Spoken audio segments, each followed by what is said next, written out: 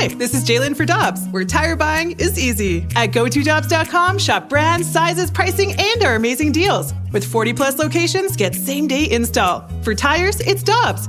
For deals you can use, click on GoToDobbs.com now.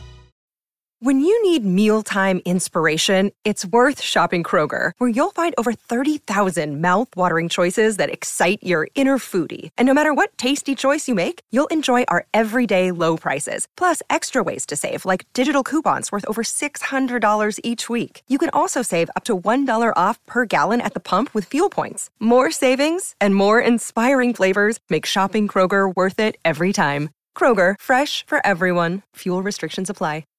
Get ready for winter driving at Dobbs Tire and Auto Centers with super deals on tires, including up to $200 on new Goodyear tires, plus oil changes, brakes, batteries, and more. For value and savings, click on GoToDobbs.com today.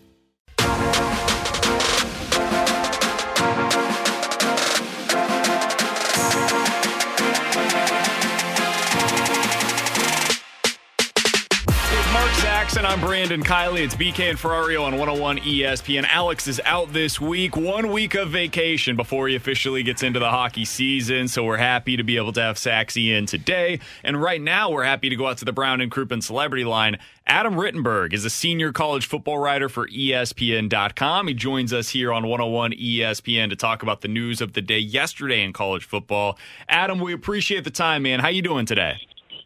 I'm good. How you guys doing? Doing all right. So, Adam, can you please explain to me what this alliance is that has been formed between the Pac-12, Big Ten, and ACC? Because I was excited to hear all of the info about it yesterday, and then I watched some of the press conference, and I was left puzzled by what exactly this is accomplishing. Can you explain it to me?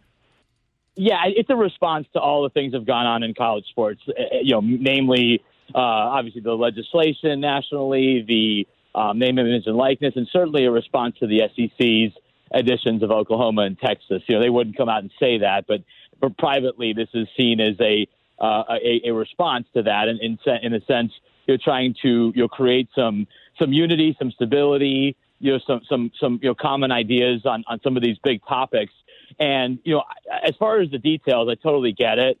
They felt they needed to make this announcement now, without a lot of details. It's going to evolve over time, and it's sort of a wait-and-see thing, especially regarding scheduling, because so many of those contracts are in place and you can't really be moved. But I think there's going to be some new scheduling formats, most likely in the Big Ten and the Pac-12, that should free up some opportunities to schedule within that group of three conferences, that alliance, a little bit more often. But I think it's also going to be relevant when the playoff discussions come up, because these three leagues were left out of the process that came up with the proposal for 12 teams. So they want to be part of this. They feel like they have some alignment on what they would like to see happen with the college football playoff. And again, I think the goal here was, college sports is crazy right now. There's too much instability. We're very concerned about where this is headed, and we feel connected to one another, and we feel we can also stand up to the SEC, even though they wouldn't come out and say that. So, Adam, if you put your sort of, the prophets hat on and see how do you see this thing shaking out in 5, 6, 7 years? Does geography mean anything anymore when they're talking about these conferences? And also, is it just going to be 3 super conferences rather than a Power 5 type situation? What do you how do you think this whole thing shakes out eventually? Well, I think if anything, this move makes it likelier that it won't be such a small group of super conferences, that it may remain at least 4 conferences, if not 5. Now, the Big 12 is not part of this. The Big 12 has been weakened. They only have 8 members now. We'll see if they add to that. And certainly their long-term status as an automatic qualifier, a Power 5 conference, so to speak, is in doubt. But, by doing this, at least, on the surface, it's showing that these 3 leagues want each other to survive. They want to help each other. And they did say they want the Big 12 to also be part of this, even though they're not included in the actual alliance. And so how it'll look in 5 years, I think you'll see more games between these teams. I think you're going to see some, unified positions on the playoff, and how that evolves over time, as well as some of the other areas that are being affected. Whether it's NIL, whether it's the transfer portal. I think you're going to see a lot of kind of common statements coming out of the ACC, Big Ten, and Pac-12. And it is very much a wait-and-see thing. I think as Pac-12 Commissioner George Kliavkoff said, his parents always told him that it's not what you say, it's what you do. And so we're going to have to judge on what they actually do, because they didn't say a whole lot of substance yesterday, but I don't know how much they could have said. There was a lot made of, well, you didn't have a contract saying that you wouldn't poach one another's teams, which would have been great. But you guys tell me how you get 41 schools with different interests to sign on to a contract like that. That's just not going to happen. So we'll just have to wait and find out if this is a real thing or if it's just more of a public show to kind of show the SEC that these three leagues are still here. So that's what I wanted to ask you about. And we're talking to Adam Rittenberg, senior college football writer for ESPN.com. I think it's great, the idea of these conferences coming together and having a kumbaya and everybody being on the same page. That's all wonderful. But what about when profits, as Mark Saxon said a second ago, what about when those start leading different conferences in different directions, or there's expansion possibilities where, hey, I didn't know that team would be interested in coming to our conference. You're telling me, whatever, Florida State wants to come to the Big Ten. Obviously, that would never happen, but just as a random example here, okay, well, yeah, we're going to poach that team because it makes sense for us as a conference, even though we're in this alliance with the ACC. When the rubber meets the road, when there's nothing signed here, Adam, do you expect this to actually have any merit to it? Does this have any long standing, or is this more of what you just said, a nice day to be able to put a public face out there for everybody? Well, I think we're going to find out something very soon, which is the Pac-12. This kind of came out after the joint Zoom press conference that Pac-12 Commissioner George Kliavkoff saying that league is going to announce by the end of the week whether they're going to explore expansion.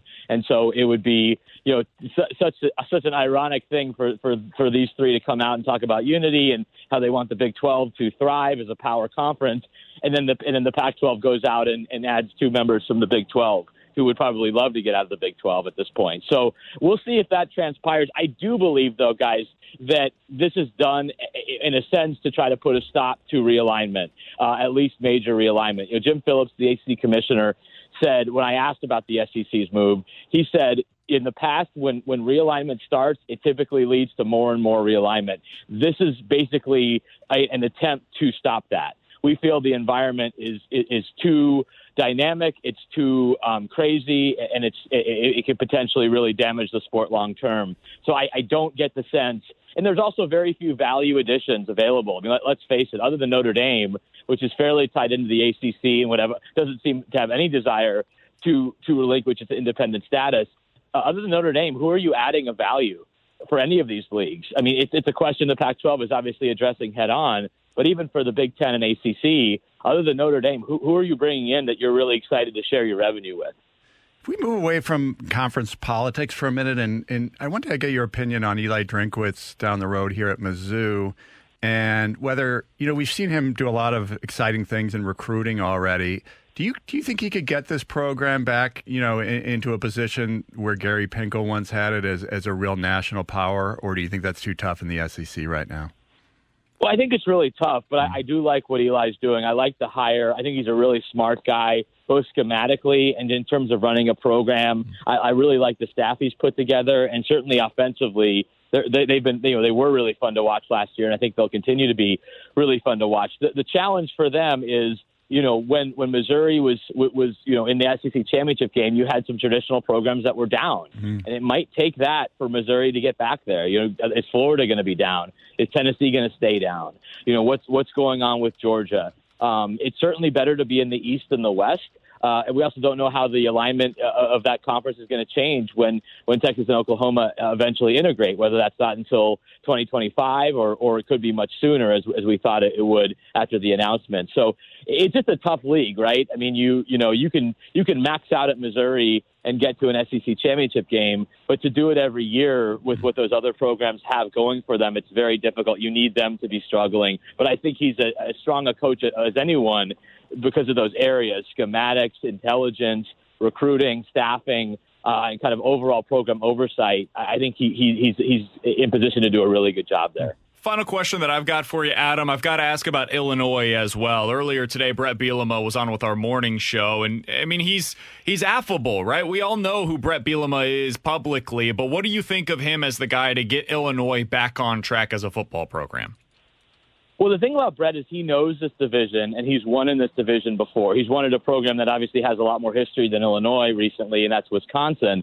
But I think his approach with the affability, like you mentioned, the high school coaches, he's put together a good staff. Your athletic director, Josh Whitman, has provided some resources that I think Illinois needs to compete with even some of the more stable programs in its division. And so I also think that this team that he inherits, it's not like it's a young team. It's not like it's a team completely made up of transfers. I think they have a chance to have a decent season. It obviously would be helped significantly if they beat Nebraska on Saturday at home in Brett's debut. But I think, over the long term, he's got the right idea here. And he knows, Brett's not a dummy. He knows this is his last chance. He's not going to get another chance as a head coach, especially at a Power 5 program. And so I think that his experience in the NFL, his experience, quite frankly, of being fired at Arkansas, has sharpened his focus, and we'll see if he can get it done. Illinois, I think they've been always a sneaky good potential there with their fan base and some of their history. They just have had zero consistency, and so I think if everyone's expecting them to win the division every year, that's unrealistic. But to get to bowl games consistently is realistic, and so that I think can start to happen more often under Brett's leadership in Champaign. Hey, Adam, we always appreciate the time, man. Thanks for hopping on with us and explaining to us exactly what took place yesterday in college football and what it means moving forward. All the best to you. Enjoy this week with week 0 in college football. All right, guys, appreciate it. Yeah, enjoy the game this weekend. Anticipation is building. The holidays are just around the corner, and at the Home Depot, we can't wait. With Black Friday savings all through November, you can count down to Christmas early with a Santa Countdown Inflatable Special Buy, only $69.98. Or anticipate when friends and family come to visit with an entrance full of LED lights that will welcome them and the holidays with open arms. Get the holiday magic started early. The Home Depot, how doers get more done. Peloton's best offer of the season is here. Get up to $300 off accessories when you purchase a Peloton bike, Bike Plus, or Tread. Choose from a variety of accessories, like our cycling shoes, a heart rate monitor, non-slip grip dumbbells, and more. If you've been looking for a sign to join Peloton, this offer gives you everything you need to get going. This limited time offer ends November 28th. Visit onepeloton.com to learn more. All access membership separate. Offer starts November 14th and ends November 28th. Cannot be combined with other offers. See additional terms at onepeloton.com.